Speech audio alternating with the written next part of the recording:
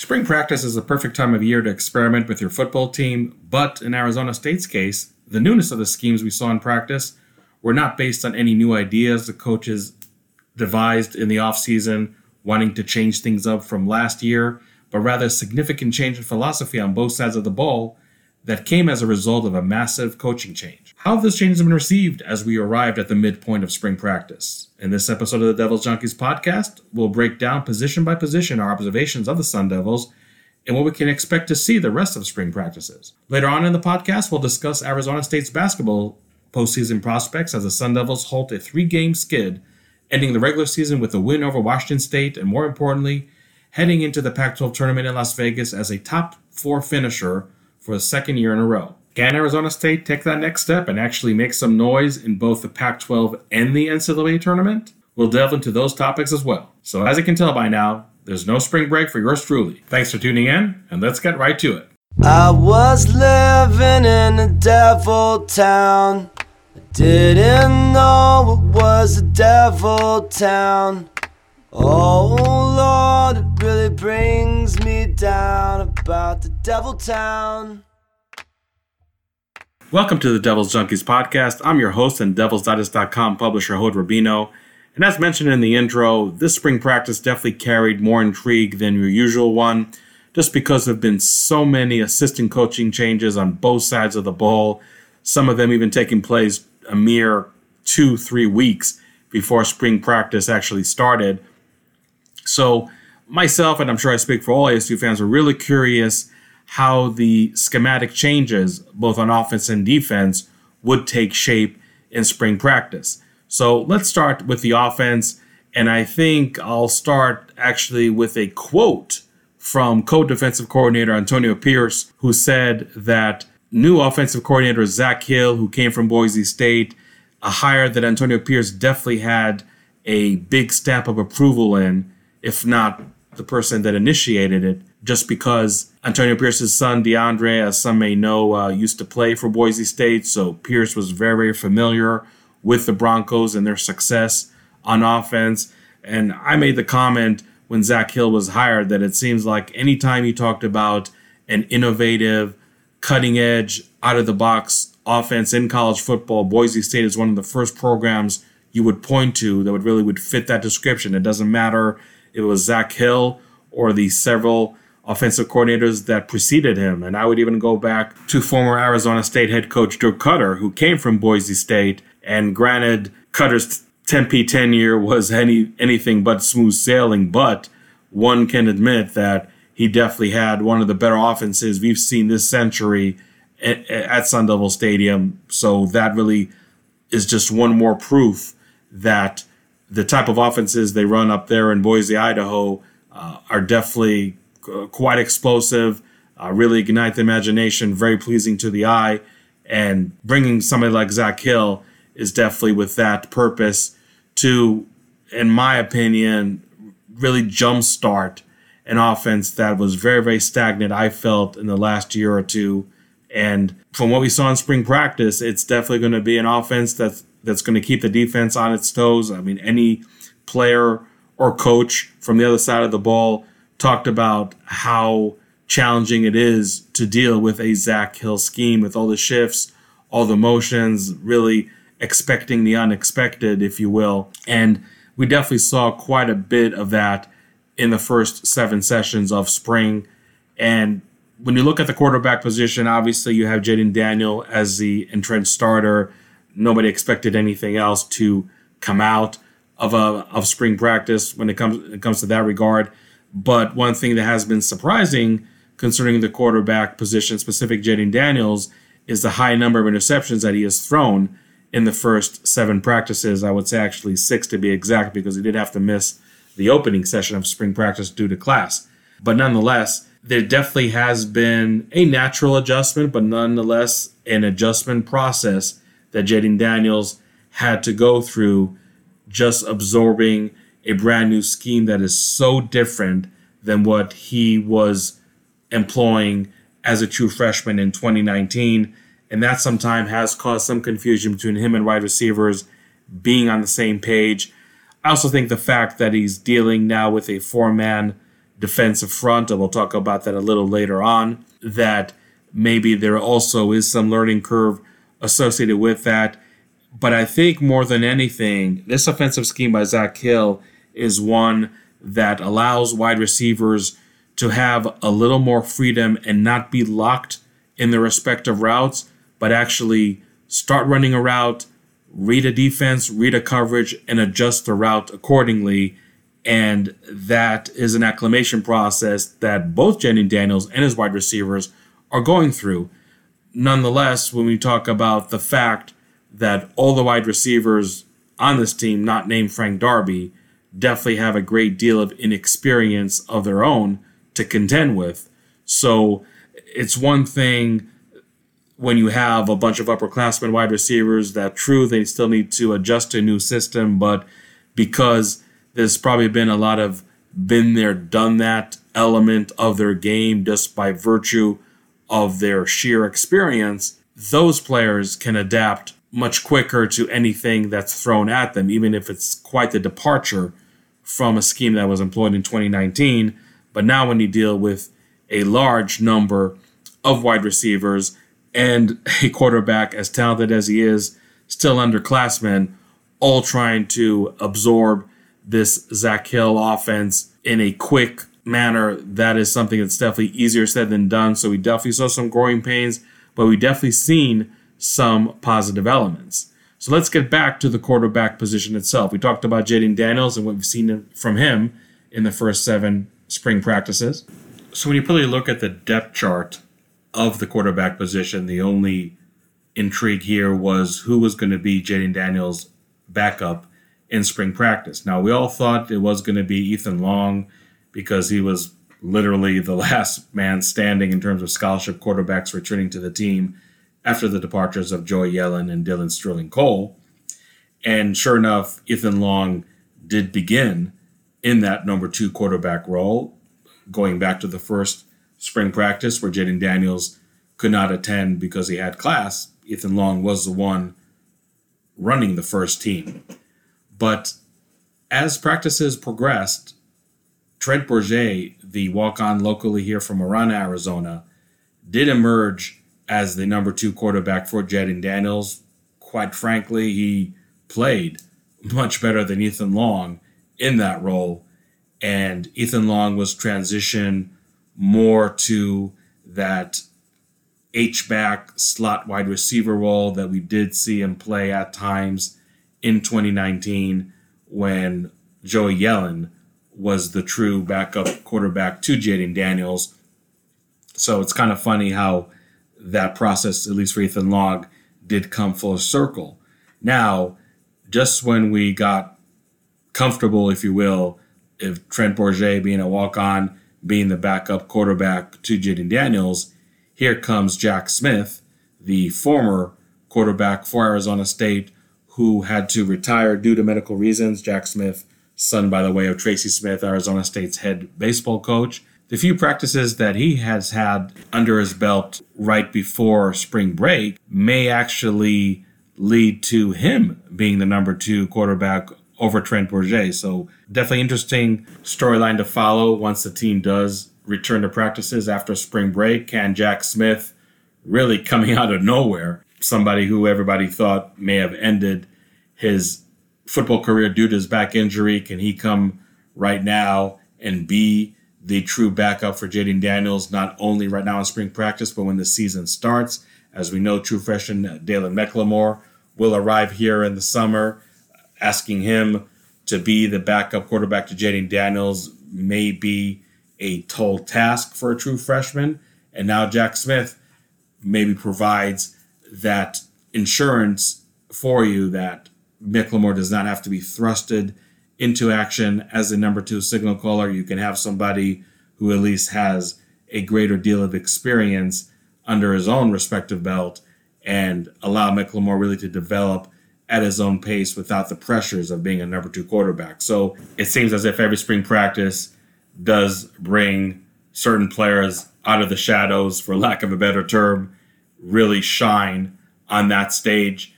A lot of names that you probably did not expect, but there's no doubt in my mind that a name you truly did not expect to read about and hear about in spring practice is quarterback Jack Smith. So really impressive to see him after a lengthy hiatus really hit the ground running and put himself in serious contention to be the backup to Jayden Daniels. So moving to the running back position, and when we talk about inexperience at the quarterback role and really in a lot of other roles we'll discuss later on this side of the ball, running back is definitely not immune to that trend. There were high expectations from the true freshman running backs, Diamante Trainium and Daniel Ngata, to both establish themselves early on in the spring as the feature running backs. And I think for the most part, they definitely have done that. Probably more in Trainium's case than Ngata's case, but nonetheless, you could definitely tell the sheer talent, albeit raw talent,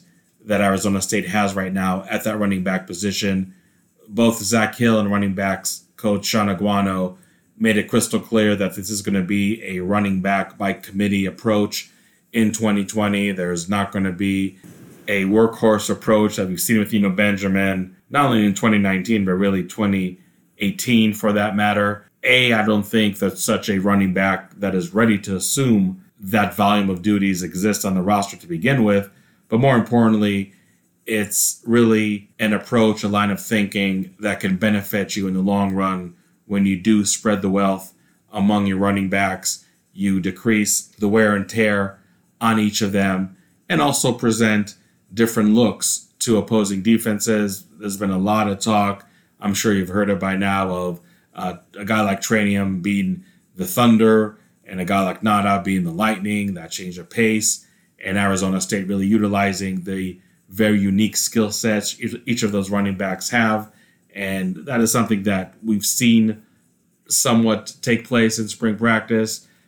Although I think Trainium, compared to other running backs on the roster, is receiving the majority of the carries. And it would be hardly an outlandish prediction to make right now that the first running back to touch the ball in this 2020 season opener is going to be Diamante Trainium. He is everything that we expected to see and more. Somebody who balances his sheer physicality with a good deal of athleticism. And granted, most of the sessions have been without pads. And to me, it's really hard to judge the true capability of a running back or even an offensive and defensive line for that matter before the pads come on. But once they came on, Diamante Trainium has shown that he is one young running back with loads of potential that has barely scratched the surface. But when it comes to the running back position, I don't think it's been all about the true freshman. I think the two returning scholarship players, A.J. Carter and Demetrius Flowers, have definitely showed some flashes in their own right. If you recall, in the Sun Bowl game to end the 2019 season, while A.J. Carter maybe didn't have the main responsibility of carrying the ball as Eno Benjamin sat out that postseason contest to get prepared for the NFL draft, it actually was outgoing senior wide receiver Kyle Williams.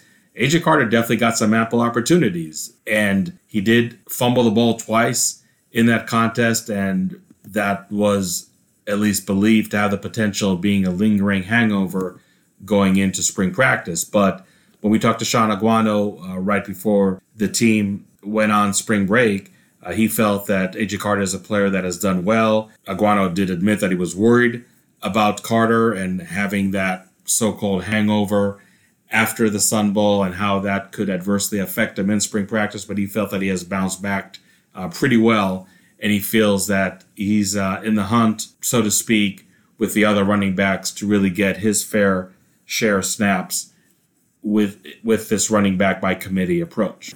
And really under the radar, I think I've been maybe as impressed with Demetrius Flowers as I was with any other running back I've seen so far in spring practice, just because that the fact that Flowers did have to miss the first few sessions due to personal reasons.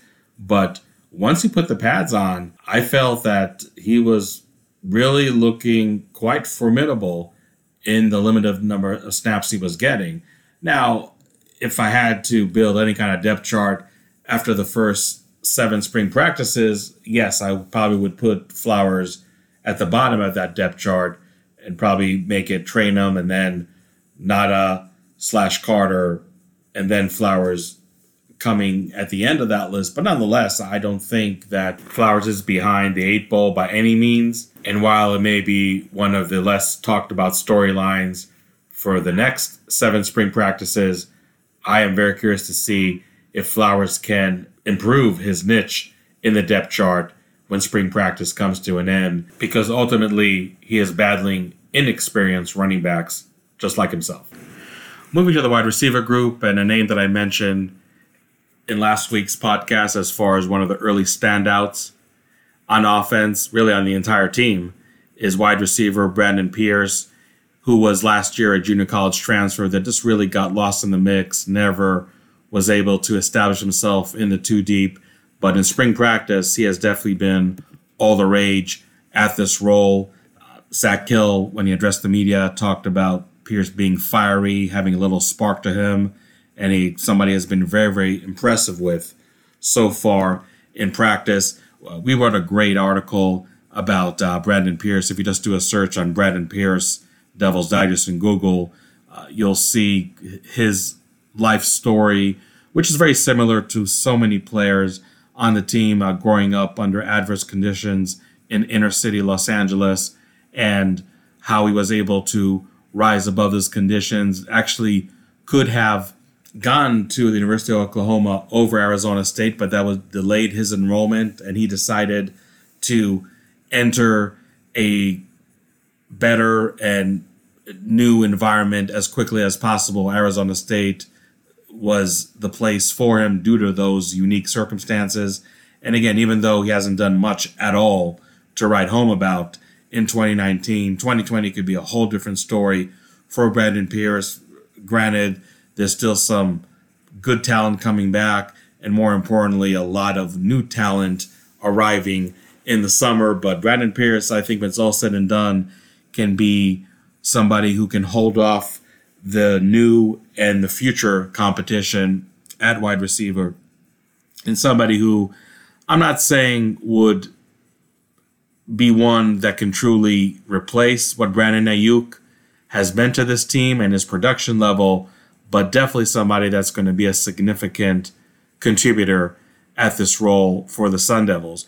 When I look at the returning wide receivers aside from Pierce, I think the only one that truly stands out, is Ricky Paracel, who, as you know, did prep locally here, right down the road from the Arizona State campus at Tempe Corona del Sol. Somebody who was really lightly recruited out of high school just because of the tough seasons the Aztecs were having in the last couple of years. And some were kind of wondering why Paracel was somebody who Arizona State was pursuing. And even though it's a different offensive coordinator, different wide receivers coach at the time that was courting Paracel, you could tell by some of the flashes that he displayed in 2019, but more importantly right now in spring practice, that he is definitely a legitimate Pac-12 player, does play a lot in the slot, and obviously with the departure of Kyle Williams, that is a role that needs to be filled and filled effectively for the Arizona State offense, wants it, and Ricky Paracel just might be the answer right there. So Brandon Pierce and Ricky Paracel are the two players that I have been impressed the most at wide receiver. Pierce being a legitimate downfield threat who, along with Frank Darby, I think can really stretch defenses when the 2020 season begins. Frank Darby, by the way, did miss a few sessions due to injury, so really haven't able to see a whole lot from him in the first half of spring practice. I would be disappointed, if not flat out surprised, if he was very quiet in the second half of spring practices. So that's another thing you want to look at on this side of the ball. But Ricky Paracel, not really replacing Frank Darby, I would say, just playing a different role altogether, but somebody who definitely displays a high level of football IQ out there, and that's not to take anything away from his athleticism and ability to separate from defenders. So those are two wide receivers that stood out the most to me. We'll see if they can keep it up in the last 7 sessions, and we'll see if any of the players that may have had some quiet practices so far can really emerge between now and the end of March. Did want to note that one newcomer that could arrive in the middle of spring practices is Johnny Wilson. He has been working on getting his academics in order. And I'm not sure if I mentioned it only exclusively to my customers in the huddle or also in the podcast here as well. But Johnny Wilson was, as you know, slated to go to the University of Oregon, which, unlike Arizona State, is on a quarter and not a semester system. So his academic path, if you will, was geared towards him arriving in time for Oregon's beginning of spring practice, which coincides with the beginning of their quarter in the academic calendar. But just because he switches allegiance from the Ducks to the Sun Devils, now his academic calendar in terms of graduating from high school has been accelerated. He wasn't able to complete everything in time for him to arrive at the beginning of the spring semester in Tempe, but he does have a chance, and we'll probably get an answer here in the next week or two if he's able to arrive in time for spring practice for Arizona State as they resume practices after spring break on the week of March 16th.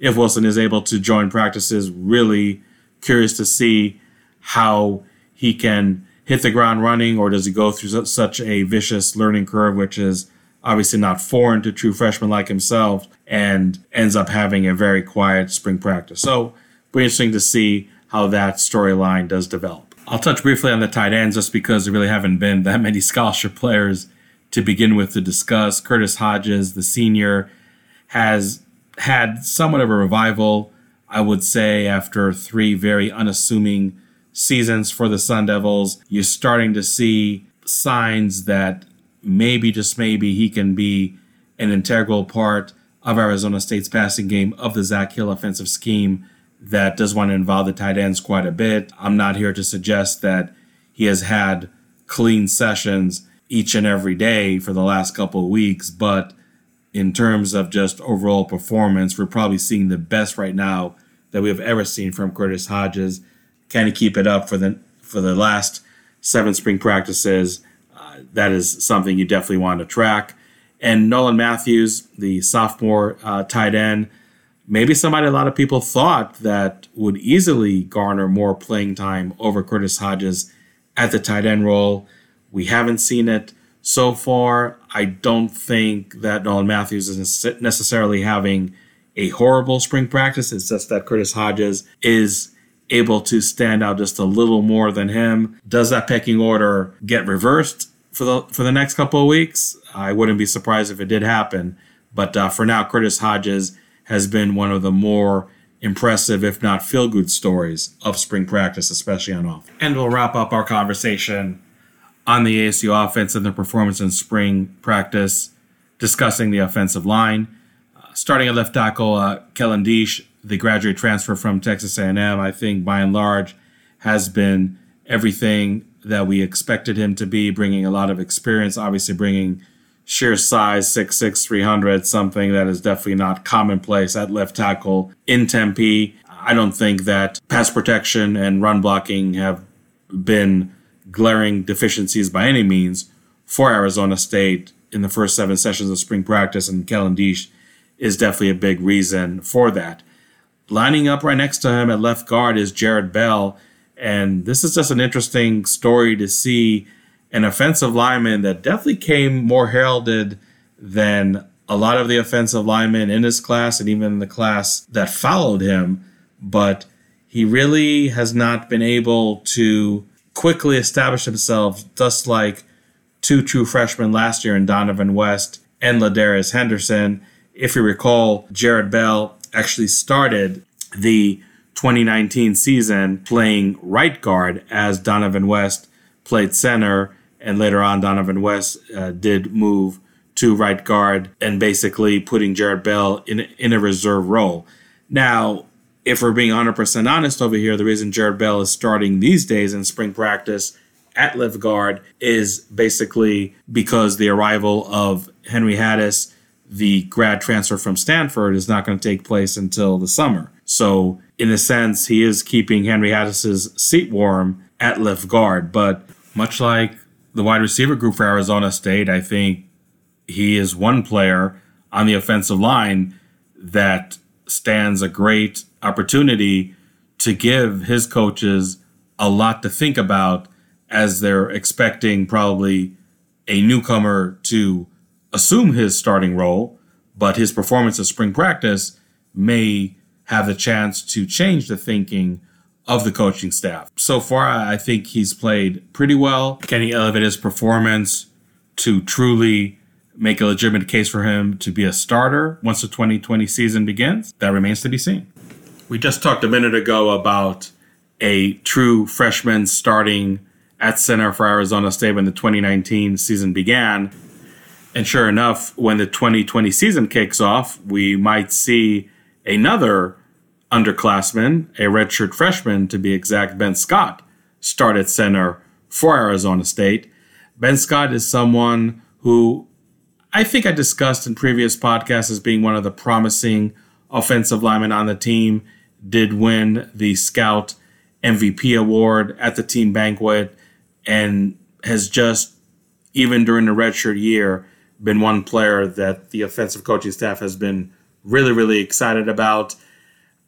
Arizona State obviously in a tough position where they, as we speak, still waiting word from Kate Cote, the center who was supposed to be the starter in 2019, did suffer, if you recall, a broken foot just days before the season opener, did end up sitting out most of the 2019 season, played very sparingly, did submit an appeal to the NCAA to gain that 6 year of eligibility, which would allow him to be the starting center for Arizona State this season. As we sit here right now and record the podcast, we have not heard any word about his status or what the chances of his appeal being accepted or being denied. So Arizona State obviously could not have Kate Cote practice. There was really no logical reason to do that anyway, and I think it's something that the NCAA, as it is, would frown upon. With Ben Scott right now assuming the duties, then the microscope is definitely on the redshirt freshman, as talented as he is, assuming such a crucial role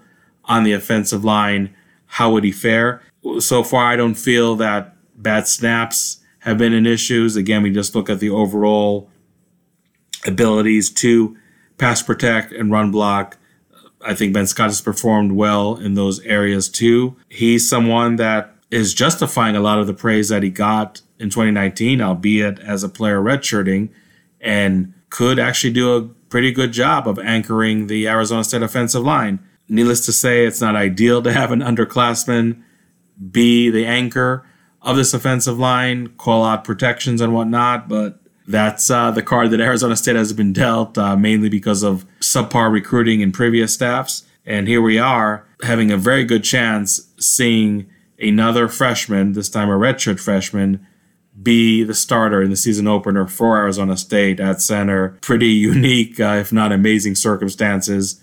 And we'll see how that all unfolds in terms of the effectiveness and performance of the front five for ASU. I don't know if I would call Donovan West and Ladarius Henderson, who are entering their sophomore season in 2020, as seasoned veterans, but obviously two underclassmen that played a ton of games in the 2019 campaign for the Sun Devils, and now they are the mainstays at the right side of the offensive line. Ladarius Henderson making the move from left tackle to right tackle because of the arrival of Kellen Diesch. And I thought Henderson was very candid when he talked to reporters about the struggles that he's having as a young player. Somebody who, if you recall the stories we wrote about him when he was getting recruited by Arizona State, hasn't played organized football for more than just 2-3 years. And making that shift from left tackle to right tackle has definitely been a challenge for somebody that simply does not have a lot of football experience, period, to show. And I don't know if those struggles really manifested themselves in any kind of gross way, if you will, in spring practice. But again, Henderson was very candid about the learning curve that he's going through. I don't know if Arizona State really has any viable solution to replace him at starting right tackle. If it did come to that, then I don't think we're at that stage by any means. But that is something that is definitely worth following the rest of spring practice. Can Ladarius Henderson really settle into that right tackle after exclusively playing left tackle, not only last year for the Sun Devils, but really for his entire, I should say, short high school career. And at left guard, you have Donovan West, a player that really shined as a freshman. In that role, was the highest graded offensive lineman literally for the entire 2019 season for Arizona State. Still performing at a high level here in spring practice. Definitely one of the more dependable starting linemen that Arizona State has right now. He's somebody that maybe compared to Henderson, you probably have higher expectations and more optimism going into the 2020 season. But again, I wouldn't really give up on Henderson, so to speak, as far as what he can contribute to this offensive line. But it's by and large a group that right now has 4 underclassmen on the first team. More than likely, it's going to have 3 when Hattis replaces Bell when fall camp starts. Nonetheless, still pretty young, still pretty experienced front 5 for Arizona State. How much effect does that have in fall camp, let alone in this upcoming season? Definitely remains to be seen. It is definitely a group that is still going to have to pass protect for a young quarterback, is going to have to run block for a lot of young, inexperienced running backs. It goes without saying, it is imperative for this front 5, as young as they may be, as green as they may be, to really be a rock for this entire offense, so this side of the ball can utilize what is a very innovative and creative scheme by Zach Hill to be more of a force for Arizona State in 2020. So now that we covered all the positions on offense, let's move on to the defense and our evaluation of that side of the ball after the first 7 spring practices.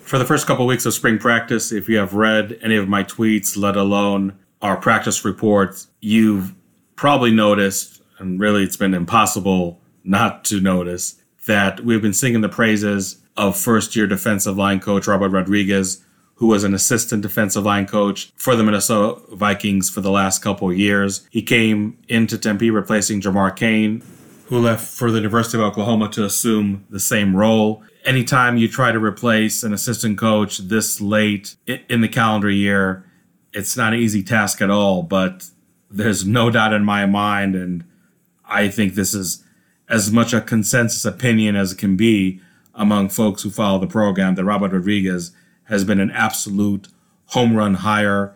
Co-defensive coordinator Antonio Pierce went as far as calling him the MVP of spring practice, so not even naming a player as somebody who stood out so far, but rather an assistant coach, let alone a first-year assistant coach. When you talk about the pro model that Arizona State is trying to build, getting another coach from the NFL ranks was huge. He is just so much more than just one more coach that has NFL background to his resume. Just the fact that he is so meticulous in his teachings, somebody who you can just tell knows exactly which buttons to push. Someone who illustrates through his drills, telling his players, hey, this is how it's done in the NFL.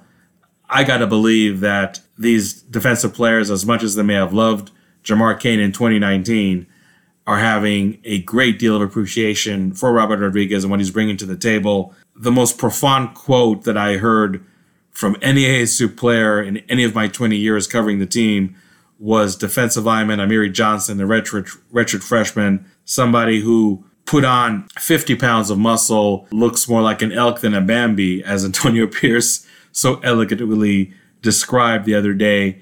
But aside from Amiri Johnson's physical transformation, his mental transformation, if you will, playing this position has been tremendous. And he speaks for a lot of his teammates, saying to reporters that he actually wakes up in the morning excited to be coached about Robert Rodriguez, just because of Rodriguez's personality, because of his know-how from his NFL background. That quote to me says a lot about what kind of impact Rodriguez has made in such a short period of time for a position that is just begging for improvement. And look, I don't mean to belittle the job that Jamar Cain has done over here. I think he dealt with really tough circumstances that maybe in some respect Robert Rodriguez does not have to deal just because he has more bodies. Most of the bodies that Rodriguez does have at his disposal now have a little more experience, have a little more know-how in comparison. This is a position that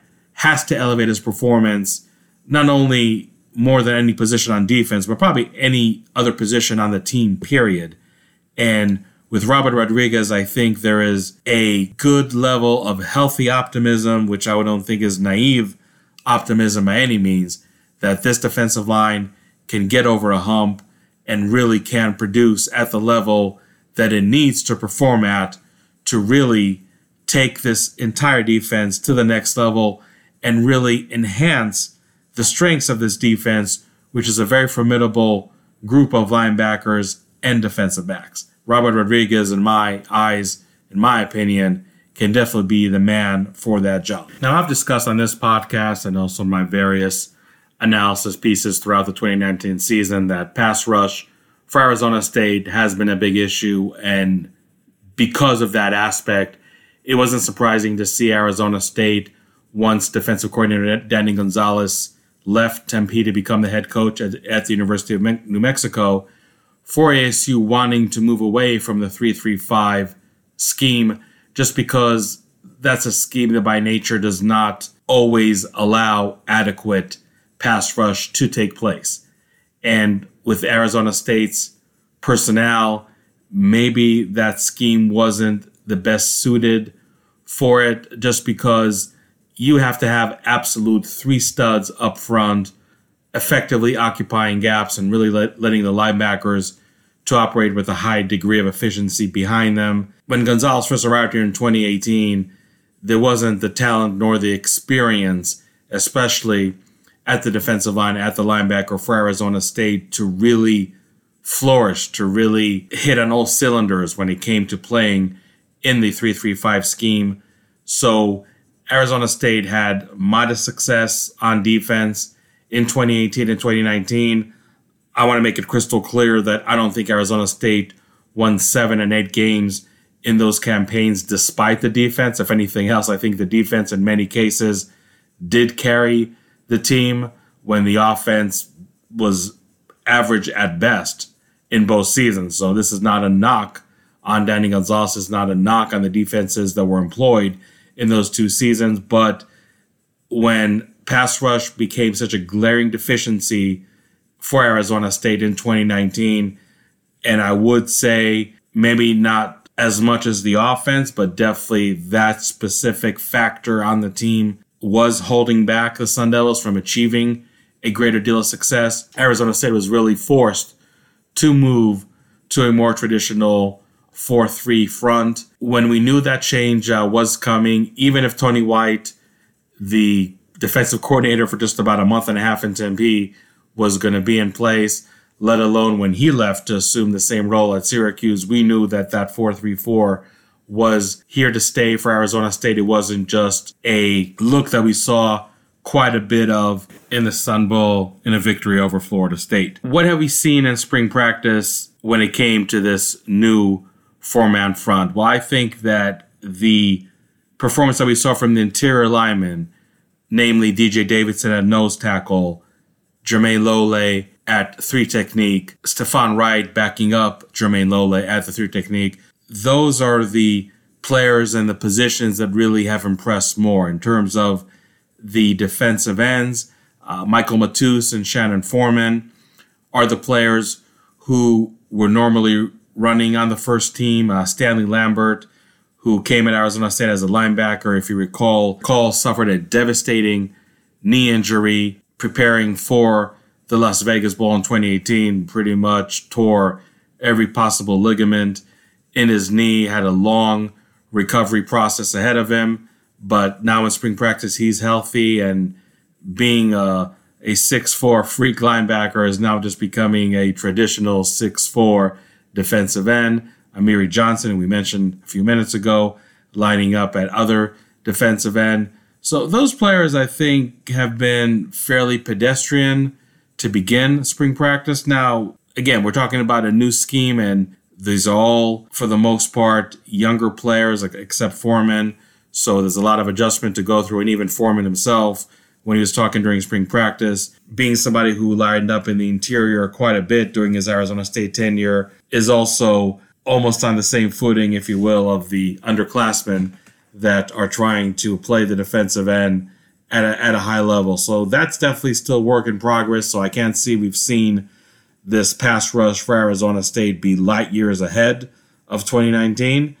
Now, do we see some signs that could lead us to believe that this is what we should expect from that specific group of the defensive line? That is one huge question mark that the Arizona State coaches hope that is answered successfully, and one that can absolutely shape the entire outlook of the ASU defense coming out of spring practice. Moving on to linebacker, and we really haven't seen a whole lot from the two players that Arizona State would depend on the most at this role, and for very differing reasons. Merlin Robinson suffered a family tragedy where his dad unexpectedly passed away, so he missed a lot of sessions due to that family situation. Darren Butler has been limited the last few practices due to an injury. So that really shined the light that much brighter on the more inexperienced linebackers, some of the newcomers as well. Elijah Juarez and Jordan Banks are the two linebackers that are standing out over here. But I think overall, just because of the absences of both Robertson and Butler, again, for much different reasons each and for different periods of time, I don't know if we can get really a true read on this linebacker position, but we know for a fact that Antonio Pierce, who also serves as a linebackers coach, definitely has high expectations of this group. I think that a linebacker starting three of Darren Butler, Merlin Robinson, and Jordan Banks may be the group that we do see line up in the season opener, and I would definitely put that linebacker group in terms of raw talent up there with any linebacker group that we've seen in Arizona State this century. Maybe the closest degree of talent that comes to mind is a linebacker group that we saw over here some, I would say, 12 or so years ago with Vontaze Burfict, Brandon McGee, and Shelly Lyons. I think it can be that good of a linebacker group for the Sun Devils. But, we've seen flashes from other players like Kyle Soley. So I think the depth at linebacker is pretty good. Probably needs to get better, and maybe we're a good recruiting class or two from that specific aspect improving. But linebackers is a group that has a lot of promise. Again, due to different circumstances, we probably haven't seen the full potential of that group in spring practice. Still some time for the last 7 sessions for this group to be the dominant unit we all expect it to be. We just haven't seen a whole lot of it right now for the last couple of weeks. And lastly, discussing the defensive backs. And if you recall at the beginning of our podcast, we started talking about the offense and the higher than normal number of miscues that Jaden Daniels and the other quarterbacks for that matter have been exhibiting, trying to get used to the new Zach Hill offense. This group of safeties and cornerbacks have absolutely been the beneficiaries of this learning curve by the offense, and I also think just by their own right, being the seasoned players that they are performing at the level we all expected them to be. I mean, this is a group that has really nothing but upperclassmen in starting roles. 2 seniors starting at cornerback, Chase Lucas, who is entering his 4th year as a starting quarterback for Arizona State, something that is definitely unheard of, not only with the Sun Devils, but really with a lot of programs in the Pac-12, if not nationwide. Jack Jones, now with outgoing senior Kobe Williams no longer on the team, gets to assume a starting role. I think has had a very strong start to spring practice with multiple interceptions. And he's somebody that obviously played at a pretty high level last year, had double digits pass breakups for Arizona State. So not surprised to see him come off to such a strong start in spring.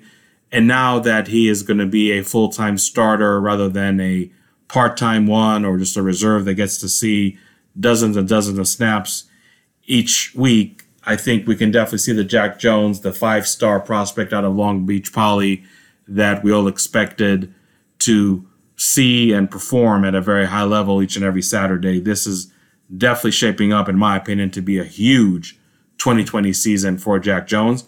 And then at the 2 safety spots, we talked in a previous podcast and also in many articles and discussions on Devil's Digest how Arizona State was going to adjust to the 2 safety rather than the 3 safety look. How is somebody like Evan Fields stop playing the Tillman safety center fielder role, if you will, in the middle of this defensive back group and being more traditional strong safety, Ashari Croswell being a true free safety, and in his case, not really much of a departure from 2019. I think that both have exhibited that they can play very, very well in this 4 defensive back alignment. Just like I'm expecting big things from both Chase Lucas and Jack Jones at cornerback, also from the safety group. This should be one of the better seasons we've seen in a while from that specific role and really from the whole defensive back unit for that matter. You look at passing defense in Arizona State, I believe, finished the season around 105 nationally. In that category, definitely evoking a lot of unpleasant memories from 2015 and 16, where the Sun Devils ranked dead last in the country among FBS teams. I think a lot of that had to do with the lack of pass rush, but also this defensive back group definitely did not play up to its full capability in 2019. I expect it to be a whole different story in 2020. Stating the obvious, an improved pass rush is imperative for this defensive back to elevate its game, but I just feel that the overall talent and experience in this group is really going to shine, and we should not be seeing the same pass defense numbers that we've seen in 2019 this upcoming season. This is a very, very strong group. Some really good reserves and good nickelbacks that we've seen already emerge in spring practice. As far as nickelbacks, Jordan Clark, T. Lee at nickelbacks have played very, very well early on in spring. Kewan Martin at safety, definitely one of the best reserve safeties, I think, in the entire Pac-12.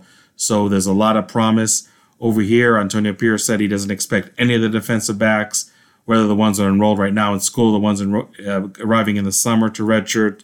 So this should be a very deep, a very talented group. Again, the pass defense ultimately is really going to dictate a lot of the fortunes of this unit, but I think that ASU fans have a reasonable expectation for this entire defense and especially the defensive back group to play at a much higher level than they did in 2019. So that was our in-depth analysis, position by position, of the Arizona State football team at the midway point of spring practice. Let's shift gears from the gridiron to the hardwood. We're ready for it. And away we go to start. Here comes Schofield.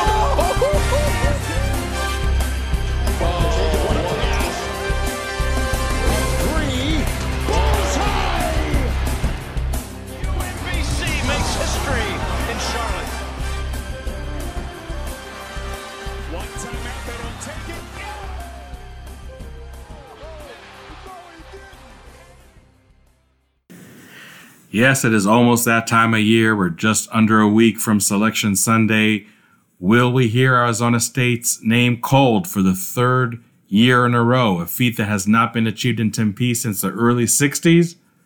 Well, I think Arizona State is in excellent position to achieve that feat. Let's talk about what happened this past weekend. Arizona State started their homestand with the Washington Schools with a loss to Washington. A loss that I don't want to sugarcoat by any means, but let's just say that Arizona State did run into one of the hottest teams right now in the Pac-12, and I know it's weird to say that about a team that is going into the conference tournament ranked dead last in 12th place in the conference, but it's also the same team that swept their Arizona road trip, beating the Wildcats 48 hours after they did beat Arizona State. So this is definitely one team that I don't think anybody in this Pac-12 tournament in Las Vegas wants to face. Ironically, Arizona and Washington will meet again just 4 days later in the first round of that tournament. But to Arizona State's credit, they did bounce back and did beat Washington State on Saturday by the score of 83-74. Arizona State fell behind really early in the first half, was able to regroup, and led as by many as 17 points in the second half, a lead that they saw evaporate as Washington State came to tie the score. But strong play down the stretch by the Sun Devils did secure the home split against Washington Schools, did secure a 20-win season for the third year in a row, a feat that has not been achieved since 2010. So Arizona State finds itself in the top 4 going into the Pac-12 tournament, number 3 to be exact.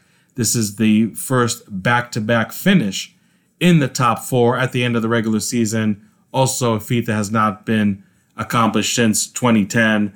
So I think this is one common theme with the Bobby Hurley tenure, which I know in many regards has not been the smoothest of tenures.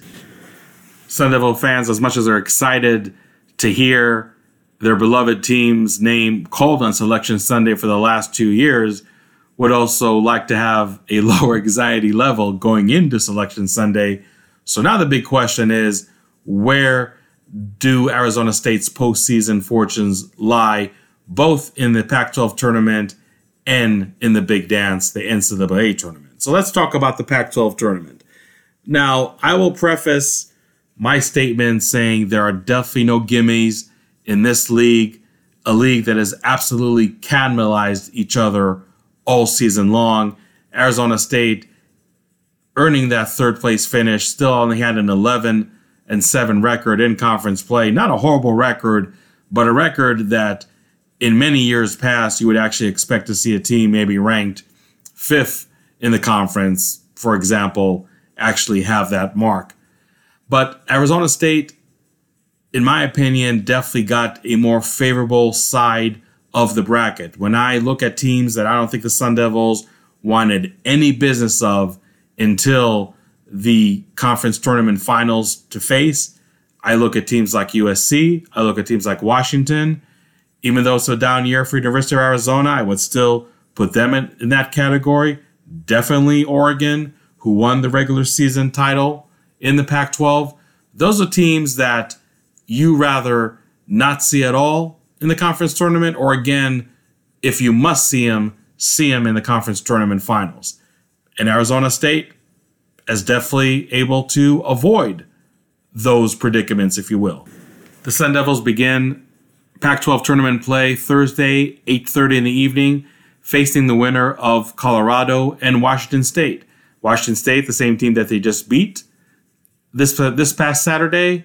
Not saying it's an easy out, but would I take that team over Washington, over USC? In a heartbeat. The other team, Colorado, is the only team that Arizona State has not beaten in the Pac-12. If you recall, they also lost a non-conference game to Colorado, which was the season opener in Shanghai, China. But I think it's very, very hard for any team to beat an opponent 3 times in the same season. It's no secret that Colorado is not entering this Pac-12 tournament on a high note, to say the least. They played themselves out of a top 4 finish, losing on the road in overtime to Utah, a game that marked their 4th consecutive loss. So it wouldn't be outlandish to say that Colorado is definitely not entering with the best mindset into postseason play. Even if they did beat Washington State, they are still playing a fresher Arizona State team the next night.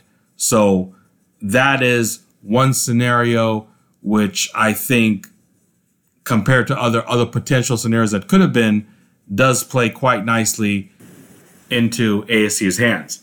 When we look at the rest of the bracket, Stanford and Cal meet in the first round of the Pac-12 tournament. Both teams Arizona State beat, actually on the road.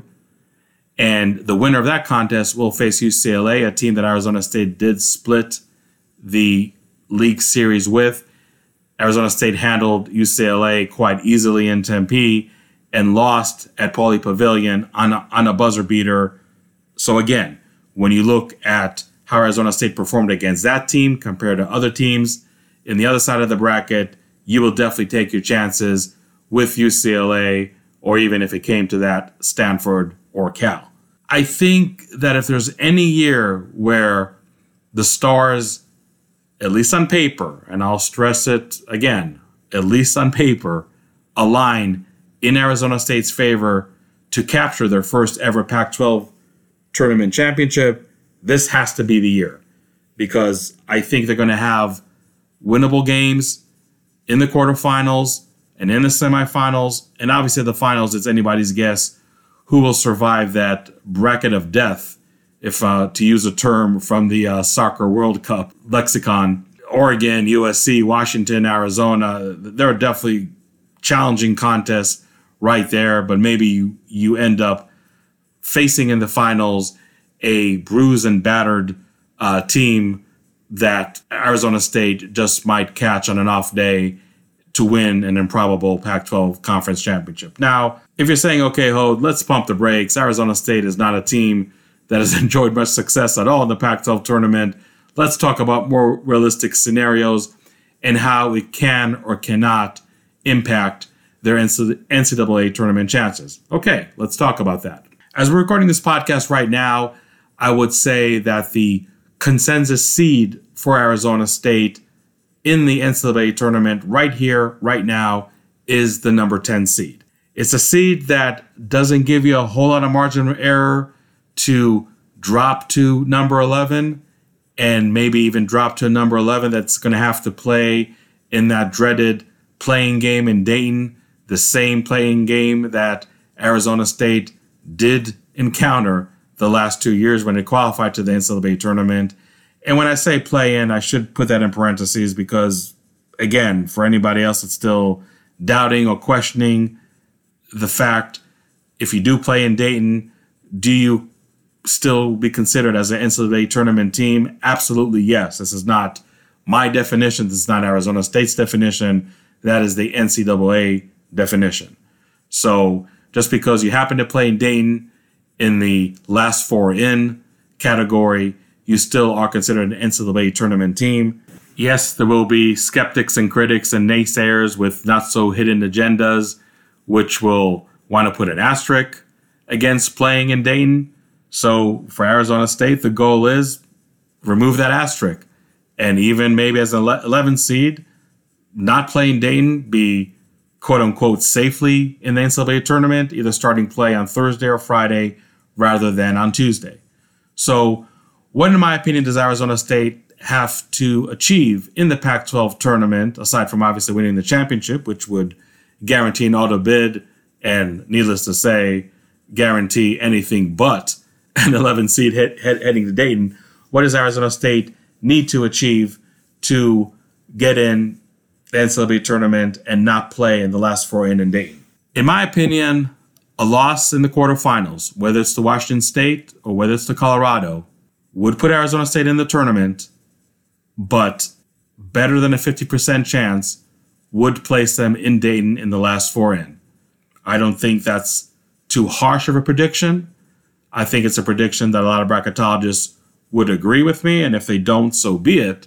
But I don't think that any ASU fan should really go into Selection Sunday after a quarterfinal loss in the Pac-12 tournament feeling 100% good about their chances of being in the NCAA tournament, let alone being in the tournament and not playing in Dayton.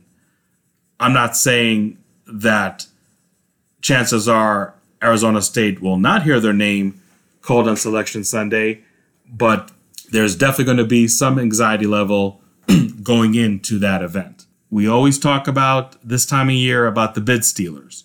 And we already saw one with Utah State the other night in the Mountain West Conference.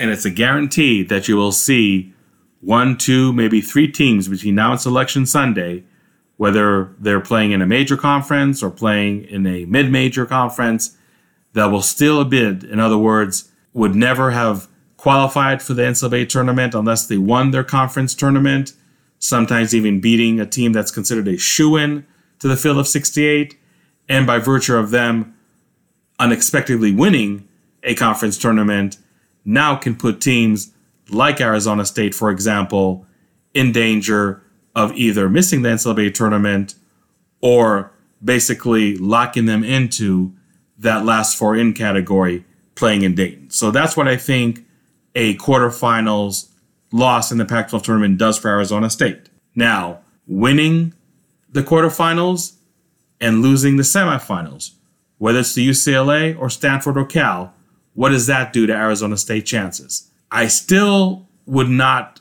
sleep easy going into Selection Sunday, but maybe somewhat easier. Now, again, the huge caveat, the huge X factor, are we seeing other bid stealers, which I think we will, but how many of them are we going to see? That may determine whether Arizona State, in that scenario, losing in the semifinals of the Pac-12 tournament, do they get in safely or do they get in via Dayton? So that's that scenario. Last scenario, and again, I know there's a fourth one, Arizona State winning the Pac-12 championship. Again, we addressed that. What about the scenario of Arizona State qualifying for the Pac-12 tournament championship game, but losing in that contest? In that event, I expect Arizona State at worst to be a number 10 seed. Chances are Arizona State might have another quad one win en route to that Pac-12 tournament finals. And that, in my opinion, should take him off the 11 seed line, put him firmly in the 10 seed line. Maybe depending on other events and other conferences, maybe they slip in to the 9 seed line. But being a runner-up in the Pac-12 tournament championship game, I think Arizona State has nothing to worry about Selection Sunday. And yes, in that scenario, you can definitely sleep easy. You can definitely not worry about making any travel plans to Dayton. And that is obviously a scenario that would be a quite welcome change from the last 2 years. I think Arizona State can reach the Pac-12 tournament championship game.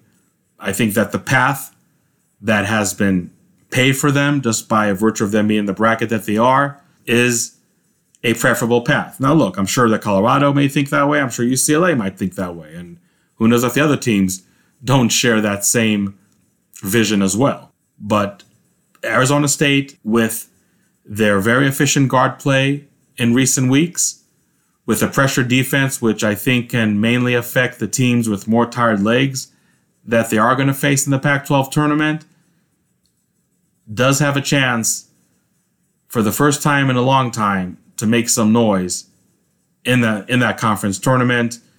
And really, it would behoove them, if they don't want to play in Dayton for a third year in a row, if they want to rest easy going into Selection Sunday, win the quarterfinals, win the semifinals, don't even put pressure on yourself that you have to win the finals of the conference tournament to know that you are definitely in the field 68. You're definitely not playing in Dayton. And hey, for a change, you're entering Selection Sunday with a big smile on your face. So that will do it for this episode of the Devil's Junkies podcast. Thank you so much for tuning in. As extensive as this podcast was, trust me, there's a lot more discussion going in the Devil's Huddle, our premium message board at devilsitis.com. If you're not a subscriber already, please subscribe, join our community, and you get to interact with me much more than just listening to a podcast. Lots of football, basketball news, both team news, recruiting tidbits, definitely some developments going on in recruiting, especially with Arizona State basketball. So if you're a premium subscriber to devilsitis.com, you won't miss one iota of news the rest of the year. I'm headed to Las Vegas later on this week to cover the Pac-12 tournament. And our next podcast may just be from Las Vegas, but definitely reaction to Selection Sunday. Did Arizona State hear its name called? Did it hear it called again to Dayton? In about a week from now, we'll definitely know that, and I will be here in the podcast to break down all of that. Thanks again. Enjoy the rest of the week. I was living in a devil town. I didn't know it was a devil town. Oh Lord, it really brings me down about the devil town.